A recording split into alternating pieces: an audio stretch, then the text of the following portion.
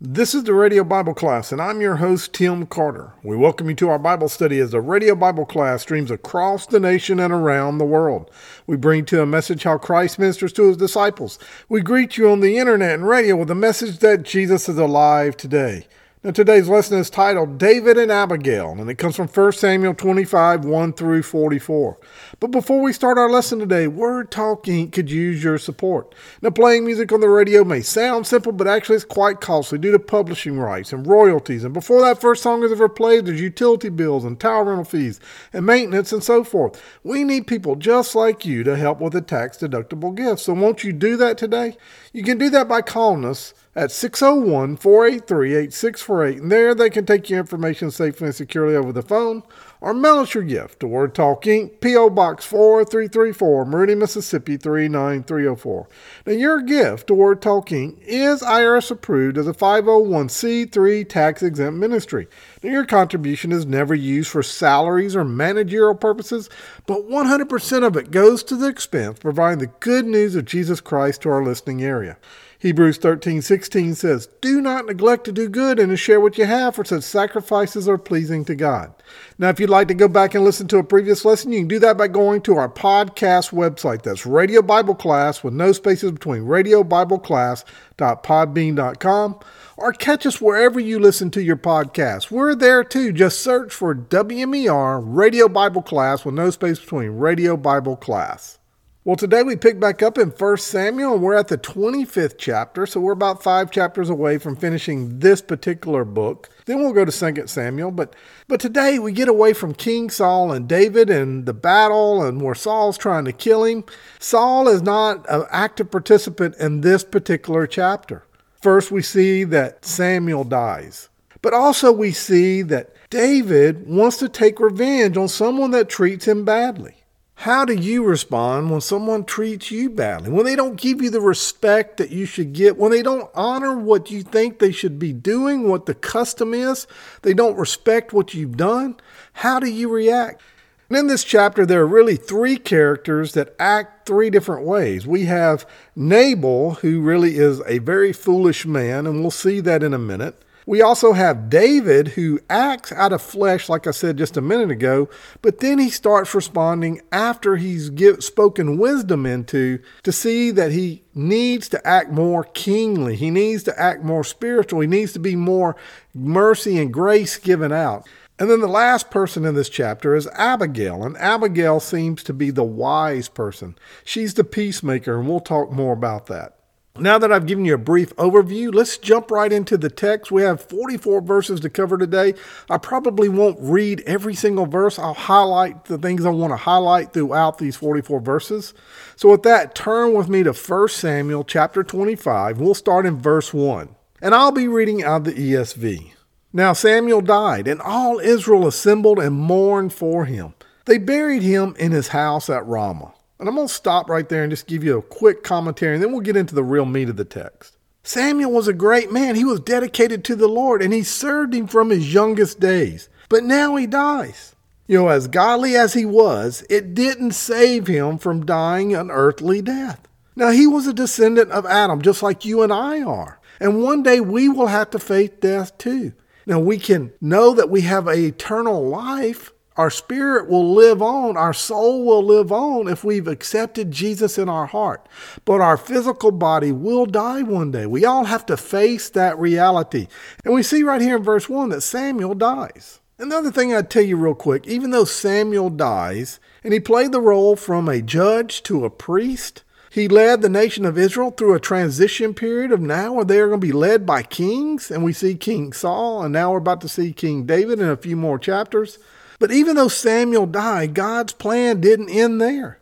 God's work is never dependent only on one man. And we'll see that when Samuel died, what does it say? David arose and went down to the wilderness of Paran. So we see one man die, we see another man raised up. And we're going to see that as we move into the next phase of this King Saul and David and the battle that they have.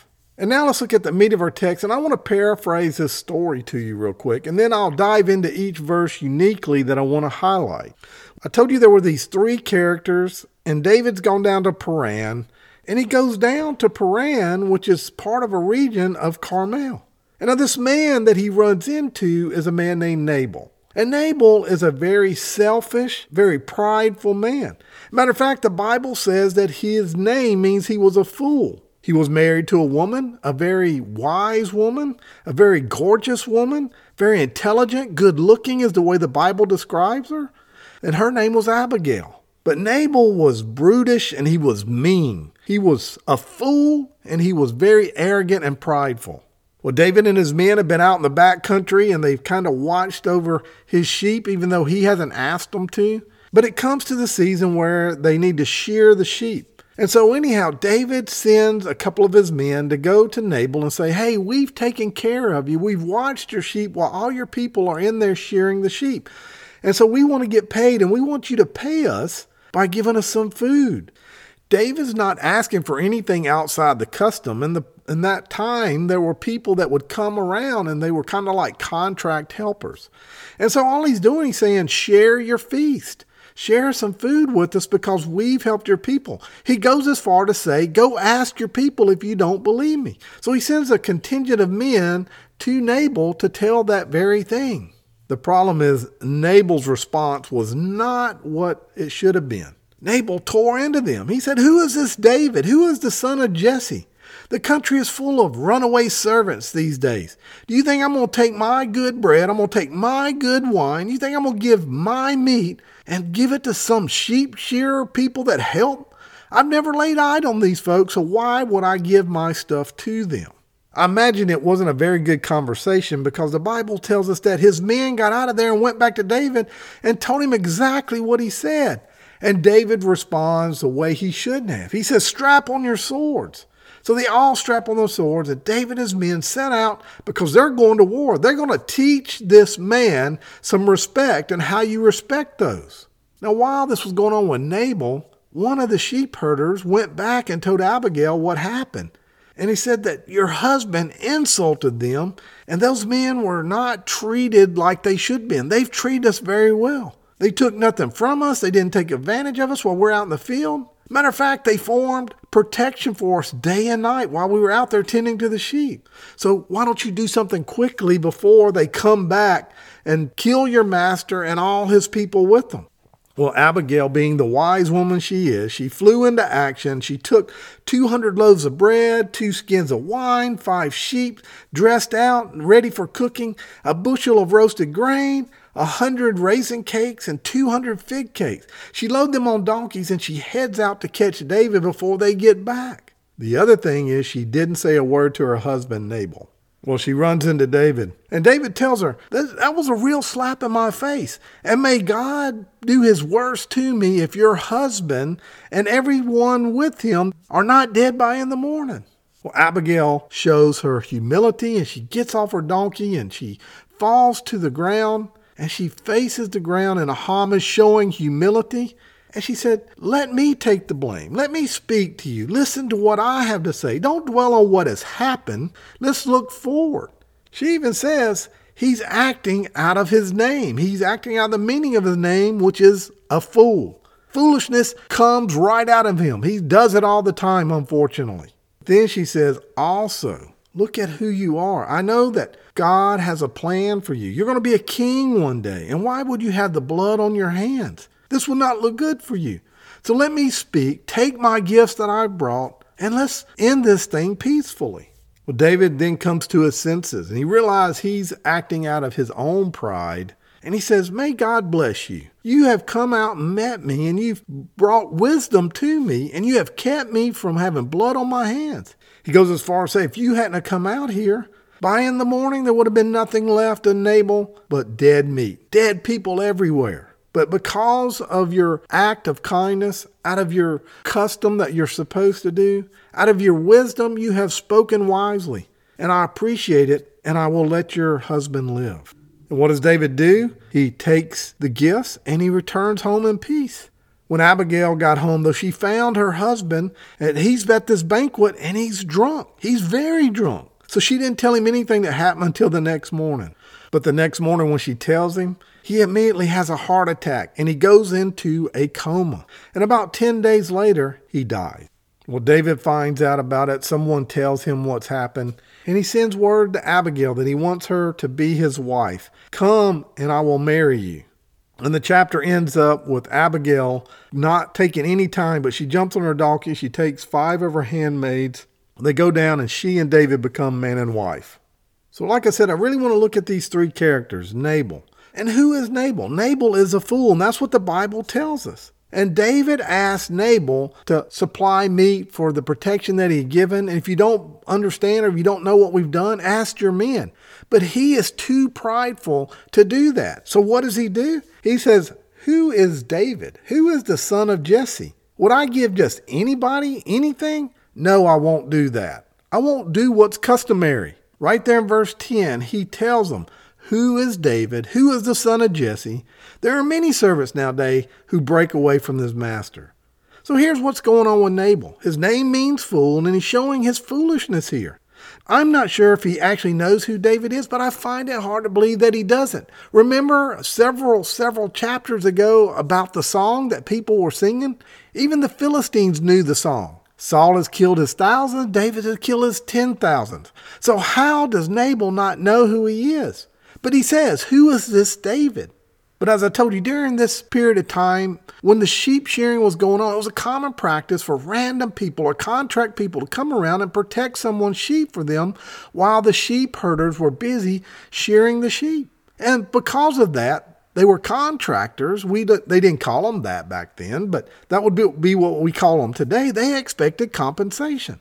Now, Proverbs 29:23 says, a man's pride will bring him low, but the humble in spirit will attain honor.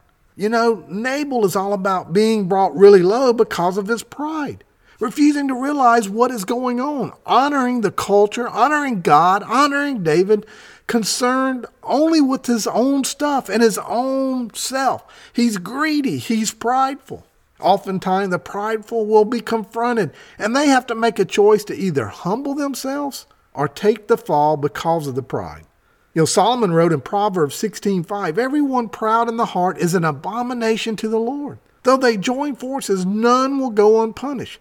That word abomination to the Lord means hate, is hated by the Lord. God hates pride. Why does God hate pride so much? It's because it's all about me, and we're not humble looking for our source of strength. When we're prideful, we're saying we can do it. It's all about me. And it's not giving God the credit and the glory for everything that we have and that we've done. God is the reason for everything that you have been blessed with. God is the reason why you take a breath this very moment as you listen to me. God is the very reason that you were born for a purpose. The Bible tells us in Jeremiah 29:11 that he knew us before we were born and that he has a plan for us and it's for good. But we have to realize that it's God. It's not us. And God hates pride. He hates it. He hates it because the prideful persons think that they're above God and even above his word. Pride makes us put ourselves as an idol. We worship ourselves. We're self-serving. We're self-protecting. We're all about self. But God's plan, God's purpose, God's peace should be above our pride. We should be humble and looking to what God wants us to do. Remember, we call him Lord. Jesus taught on this very subject. He said in Matthew 16:24 through 26, then Jesus told his disciples, if anyone would come after me, let him deny himself. That means don't be prideful, be humble, and take up his cross and follow me. In other words, give everything and follow me. Give up your life. Go to the cross. Kill it on the cross. For whoever saves his life will lose it. But whoever loses his life for my sake will find it. For what profit the man if he gains the whole world and forfeits his soul? Does this sound like Nabal? It does to me. He's trying to profit the whole world. And he's about to lose his soul from David because he's being prideful. So Jesus taught on this very subject. You may come to me and say, Tim, if I don't take care of myself, then somebody's going to make me look bad. So what? Jesus just told us we shouldn't care what we look like. Well, I might get taken advantage of. So what? Somebody else may get what is mine. So what? God spoke through the prophet Obadiah in chapter 1, verse 3. The pride of your heart has deceived you. You who dwell in the cliff of the rock, whose habitation is high. You who say in your heart, who will bring me down to the ground? So let me ask you this morning, what is the view of yourself? What do you think you deserve, and what do you think you deserve to get? The Bible teaches us that we are lowly sinners. We don't deserve anything. We didn't even deserve salvation. But God loved us so much that he sent his son so that we could have mercy and have a way back to him. But I didn't deserve that. I didn't earn that. So what do you think you deserve or you deserve to get today? The Apostle Paul was inspired to write in Galatians 6:3 that, for if anyone thinks of himself to be something when he is nothing, he deceives himself. The problem is too many of us are listening to the world. The idea of self-value is a value of the world. It is not what is taught or read in the Bible. Self-value is not the story of the Bible. People twist the gospel into a story about how awesome you are and how awesome God is. But God is awesome. But you're not awesome. You don't deserve anything God's given you. Yet in his great mercy and love for you, he has given it to you. So you need to understand that you are worthless, but God loves you anyhow, in spite of everything I am, every flaw, every sin, everything that I do. God loves me in spite of that. I'm not worthy of it. And when we start to see that, when we understand what the Bible really says, then we lose that self-worth. We lose that pride. We lose that about me.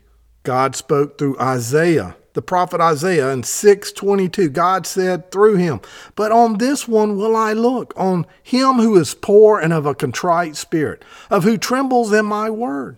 See, we have no right to have any demands or requirements. We should all be dead. That's what Ephesians tells us, that we were dead in our trespasses. But God chose to make us. God chose to love us, to save us, to deliver us from what we deserve. So what do? We stay humble. We take correction and we forgive. We love and we stay humble. Wow, I could spend a whole sermon around this, but I won't. We're going to move on. Then we turn to verse 12. We see that David's men got there. They told David what had been said. And David tells them to strap on your swords. Take all your swords and put them on. We're going to battle, men. I can't say that I haven't acted like David. See, David was offended because of what was said about him. Who is David? Who is the son of Jesse? This is the man that's about to be king. This is the man that they sang the song. Now, we've seen David in his humble response before, but here he's acting in his flesh as well because he says, strap on your sword, men, because we're going to battle. We're going to kill this guy over some food. But God in his sovereignty had sent one of the sheep herders to Abigail. Fortunately, God knew what was going to go down, and he uses this for a teachable moment even to David. So the response we see from David is not right to start with, and so God's going to teach him. And then we see who Abigail is. Who is Abigail? Well, the Bible tells us right here that Abigail is Nabal's wife. She's wise, and we see that in how she handles the situation when she finds out. She doesn't waste any time. She immediately puts together this feast, and she sends it out, and she goes with it. She never tells her husband because she doesn't need the hassle that's going to create. We immediately see the intervention. She is a peacemaker, and that's the way I would describe her. She's wise, what the Bible says. It says she's intelligent, but she's also a peacemaker, and we see that in how she handles this. Now, Abigail had a choice here. She could have doubled down with her husband and said, destroy David. Who does he think he is? But the Bible says she was aware of the larger plan that God had for David and for Israel. And her allegiance isn't to her husband. It isn't to David. It's to God. Proverbs 12:20 says, deceit is in the heart of those who devise evil, but counselors of peace have joy. She is a peacemaker. She operates in joy. Just like Nabal had to make a choice and he chose foolishly, just like David has a choice to make and we'll see that he chooses wisely, again, Abigail has a choice to make. There's always a choice that you have to make when you interact with people.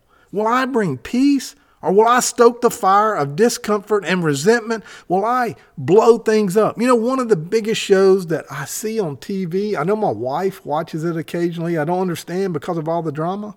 But there are these housewives of LA, the housewives of Atlanta.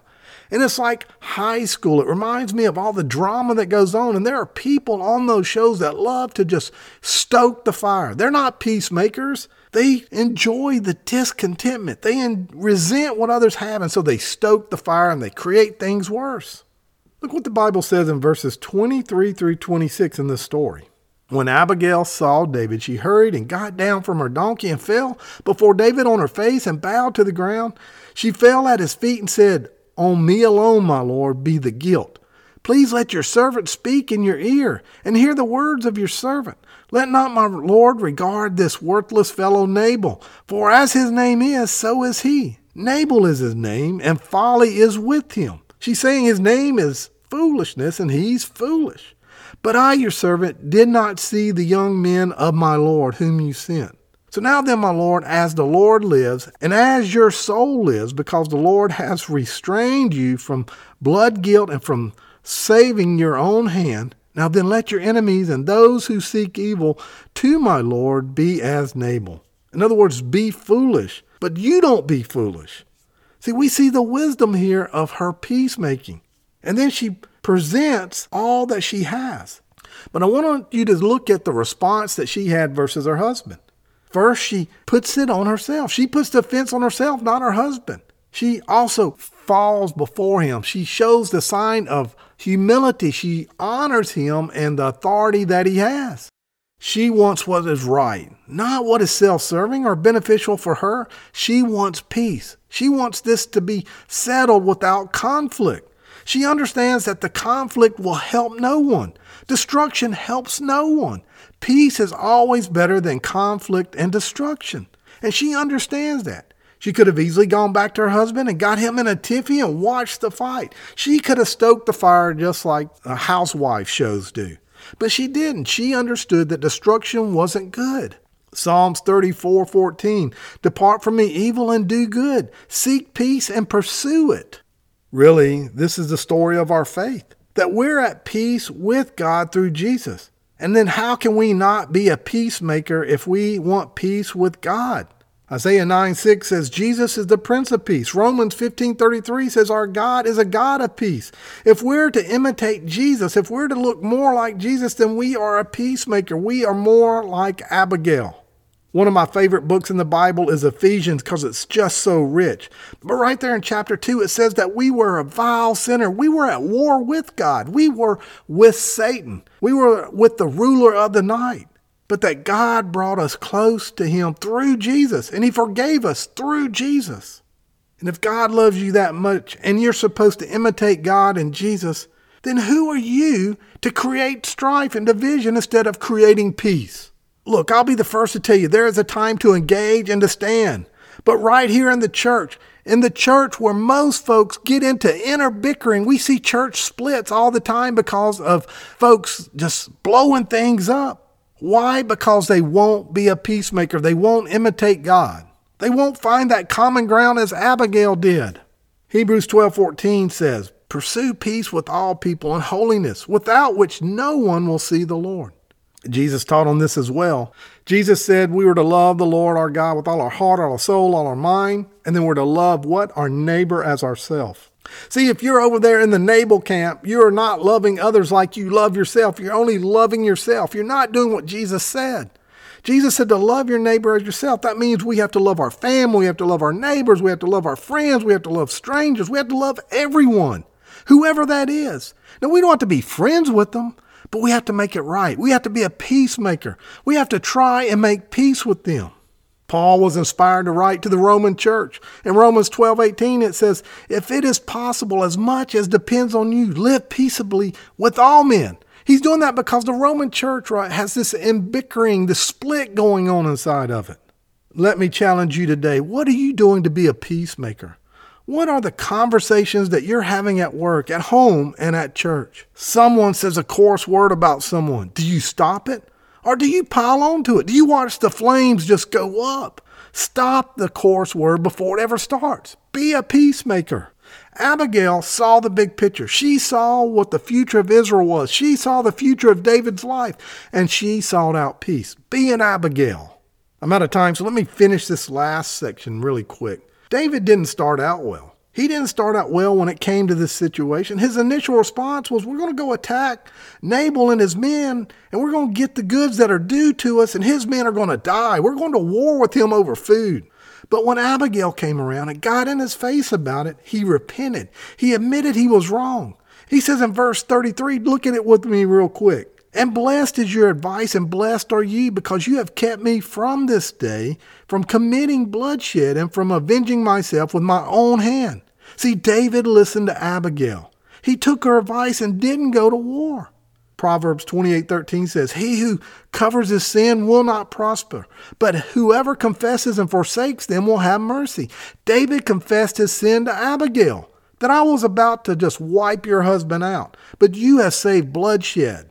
See, David shouldn't have had the heart to go to war with Nabal. He should have let it go. But God used this as a teachable moment, so he would be even a better king when he becomes king and sits on the throne. So I'm out of time, so this is how I'm going to wrap it up. When God or someone else confronts you, how do you respond? Will you double down in your pride? Will you die like Nabal did, a fool? Or will you repent and live? See, pride is what keeps someone from asking for forgiveness, to admit that they were wrong. Pride says, how will I be viewed? But repentance says, how can this be made right before God? Who in your life is trying to get you back on track that you're rejecting? Is it this lesson here? Is it your spouse that's been on you about getting back into the Word, getting back going to church, about turning from yourself and looking back to the Father? Is it a friend? Whoever it is, how are you responding? Are you living a life of repentance? If not, if you haven't turned to God, the Bible declares that you are still in your sin and that you're going to die one day and you're going to live eternal death and be tortured for eternity. We saw at the very beginning of this that Samuel died. He died physically, but he was a righteous man and he went before God.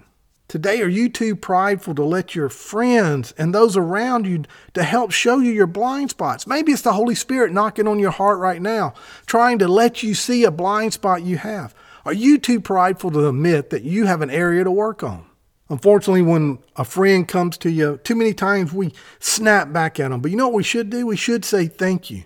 Thank you for stopping and helping me. Thank you for helping me see this blind spot. When a preacher preaches something and you hear it and it strikes you and you feel like you get frustrated at it, you should stop and say, thank you, Lord. Thank you, Holy Spirit, for showing me my blind spot, for not giving up on me.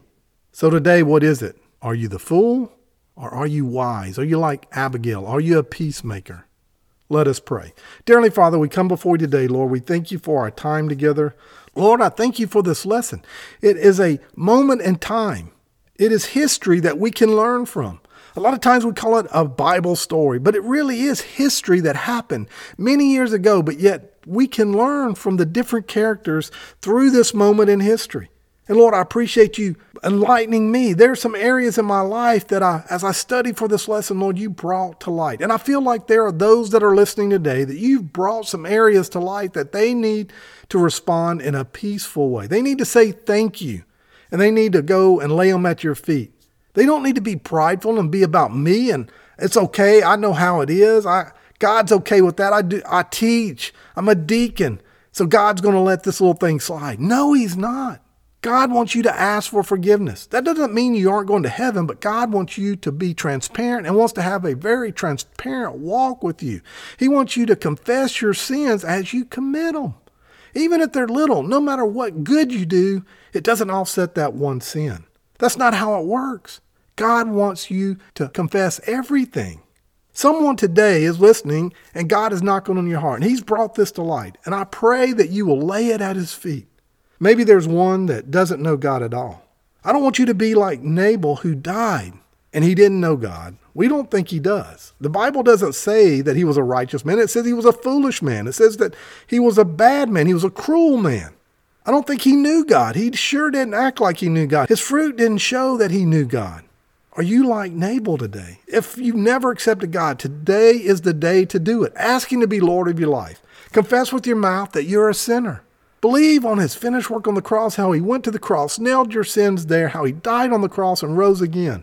And then confess him before men. Chase after him. Obey his commandments. Turn from your wicked ways, and you will be saved. Lord, we thank you for all the blessings you give this ministry. Lord, we thank you. And it's in your name we pray. It's in Jesus' name. Amen.